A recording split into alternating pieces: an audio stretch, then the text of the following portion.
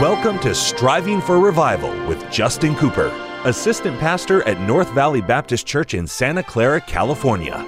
This broadcast will challenge and encourage God's people to seek revival. We pray you'll be blessed as you listen to Striving for Revival. Welcome to the Striving for Revival radio broadcast. This is Pastor Justin Cooper, coming to you today from the KNVBC studio at the North Valley Baptist Church here in Santa Clara, California. What a privilege it is to have you join me for the broadcast today, and what an honor is mine to take the King James Bible and to share with you some eternal truth from the very Word of God. Today we're going to be going further into the third chapter of 1 Corinthians, and I'm looking forward to getting into the topic of reward, future rewards. It's important that we labor here for the Lord, but it's also important as to the why and the how that we labor for the Lord. One of these days, we will stand, and we'll get into this probably not today, but next broadcast, at a judgment seat. And listen, there will be rewards and loss given out at that judgment seat. Paul has been writing to this Corinth church, this Corinthian church, this church in the city of Corinth, which is in the region of Athens, and it's got a little bit of Athenian culture and flavor to it. You can see that as Paul's addressing in the first two chapters the topic of wisdom and the contrast between godly wisdom and worldly wisdom. We've talked about that at length, how the wisdom of God is foolishness to men, and the wisdom of this world is foolishness to God, and God's way is, of course, mightier and more powerful, and God doesn't have to use things that the world would esteem to be effective. God will take the weak and the base and things that seem to be of no value, and God will get the job done through those things. The gospel, the death, burial, and resurrection, the fact that God became flesh and died for the sins of man, in the minds and the carnal hearts of the world, it's foolishness. But unto us who are saved, it is the power of God and the wisdom of God. Of course, when I mention Corinthians, probably, if you know your Bible, any at all, you think of carnality. And that's true.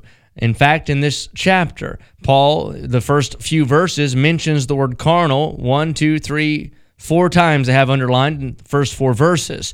And Paul has to deal with some sin in this local church. There's some issues there.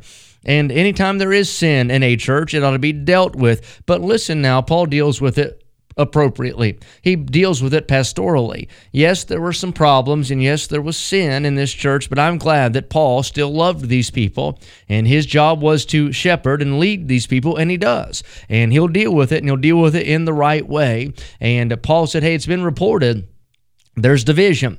And this church was divided over personality. They had cliques and crowds in their church, sectioned out because of who their favorite preacher was. And Paul said, it's all about the Lord. He dealt with that even in chapter 3 when he says, hey, Paul's nobody, Apollos is nobody. He said, I plant, Apollos watered. He said, but listen, it is God that gives the increase. Anything good that comes out of your life or mine, it's not because we're anything good, it's because God is good, and God saw fit to use us. And we ought to be careful to quickly give Him all glory, all honor, and all praise for anything that's produced positively from our life. It's not for me to get the glory. It's not for you that gets the glory. So then neither is he that planteth anything, neither he that watereth, but God that giveth the increase. Now we're going to begin in verse number 8 today, and we'll read down probably the next 2 or 3 verses and discuss those at the time in the time that we have remaining in the broadcast. If you've missed any of our previous Bible studies in this book or any Bible book, you'll find all of those archived on the podcast. If you'll go to wherever you get your podcast and search Striving for Revival, when it pops up, you can become a subscriber. When you do, you'll have access to all of these past Bible studies. That way, if you miss us on the radio, if you're busy, if your schedule does not allow you to tune into your station or listen to KNVBC, then you can catch us whenever you're able on the podcast. I'm talking about in the early morning hours, in the middle of the night, on the lawnmower, at the job, if you can get away with it. Wherever you are, you can get us on the podcast. Let's read together now here in verse number 8. Now he that planteth and he that watereth are one. I like that. I'm going to speak on that in just a minute. And every man shall receive his own reward according to his own labor. I want to talk to you about this thought for a minute. He that planteth and he that watereth. There are 2 distinct individuals mentioned. They have 2 different tasks. They have 2 different designations, two different duties and expectations on their life. They are two parts in the process of producing something.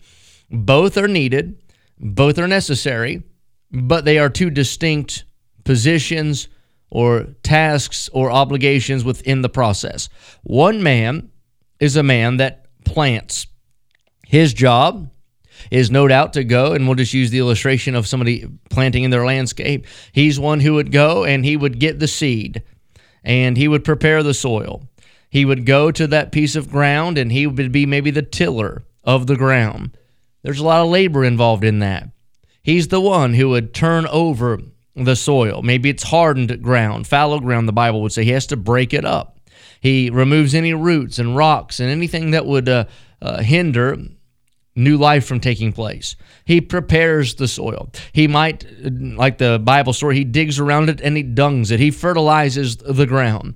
Then he takes the seed and he puts the seed in the soil. Then he carefully takes his hand and he covers up the seed so that that seed is lying underneath a sheet, a layer of the earth, and he plants it. His job is done. He has planted. That's his lane. That's his avenue. That's his job. His job is to plant. It is not to do anything else. He is the one who plants. Now there's another man, and he's the man who waters. This man's job is to get a bucket. That's his job. His job is then to take the bucket and find a source of water. Maybe a stream, perhaps a well. The man would take his bucket, he'd go to the water source, he'd draw out the water. He'd fill his bucket. Now he's carrying that water. It's a load, it's heavy, it's not easy work, it's work. He's carrying that water, and he carries it to that bed of soil, that piece of ground where there's been seed planted. He did not plant the seed. He did not prepare the soil. He did not remove the roots nor the rocks. All he's doing is carrying the water. But hey, wait a minute. If that seed does not have water, that seed is not going to produce.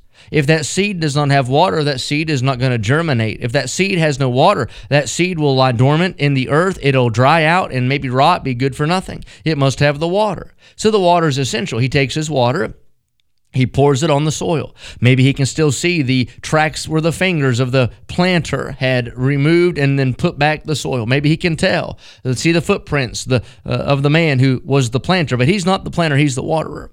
His job is to water. It is not to plant. The man's job was to plant and not to water, and they both do their job. This man plants, the seed's there.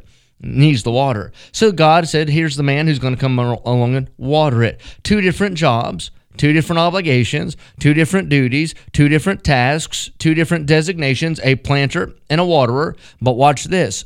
What's what the Bible said? The Bible said, he that watereth, he that planteth, says they're one. Two jobs, but they're one. Two tasks, but they're one. Two obligations, but they're one. Two duties, but they're one. Two jobs to do. Two names, a planter and a waterer. But the Bible said they are one. What it's saying is this: you can't have one without the other and see success. You can't have one and leave out the other and have life come forth. You won't have one and not the other and produce anything of value. You can't have one and discard the other and expect fruit. You must have them both. They're not the same. One is a planter and one is a waterer, but you must have them both. One is the initial process, and one continues out throughout the process. And when that green shoot comes forth, that man who's watering, he's still there. The planter has gone, but the waterer is still there. But he'd have no green shoot to water had it not been for the planter. You see, both are important. And here's the topic for today, and here's the thought I'll deposit into your life. Your job is not my job. My job is not your job. I'm glad I don't have to do it all around the church, and neither do you. But I have something to do, and you have something to do. And listen, can I say, stay in your lane. We have a myriad of staff at our church, but I say this, all of us have our job. We have our expectation. We have our duty. Now, sometimes they overlap, but there's a designation. There is a lane, and you stay in your lane. I tell you, when you get in trouble is when you try to get in somebody else's lane, or when I try to judge myself off of what somebody else is doing in their lane. And that's not my race to run. That is not your race to run. I might be a planter. You might be a waterer. So here's what I ought to do. Focus on my planting. I ought to learn my planting, make a science out of planting, give my all to my planting, and you ought to do the same with your watering. You ought to make sure that the bucket's ready. You got to make sure that the well is there. You got to make sure that you're prepared to carry it and water the plant. Hey, Sunday school teacher, be a Sunday school teacher. Bus worker, be a bus worker. Preacher, be a preacher. Mama, be a mama. Daddy, be a daddy. Missionary, go to the mission field. Whatever it is, but hey, remember, your job is your job. My job is my job. You might be a planter, I might be a waterer, or vice versa, but we all work together as one to fulfill the will of God. We need each other. You do your job, I'll do my job, but let's remember this. We complement one another in the work of Christ. That's all of our time for today. Until next time, pray for revival. Thank you for joining us today for Striving for Revival with Justin Cooper, Assistant Pastor at North Valley Baptist Church in Santa Clara, California. Listen at this time every weekday as we strive for revival.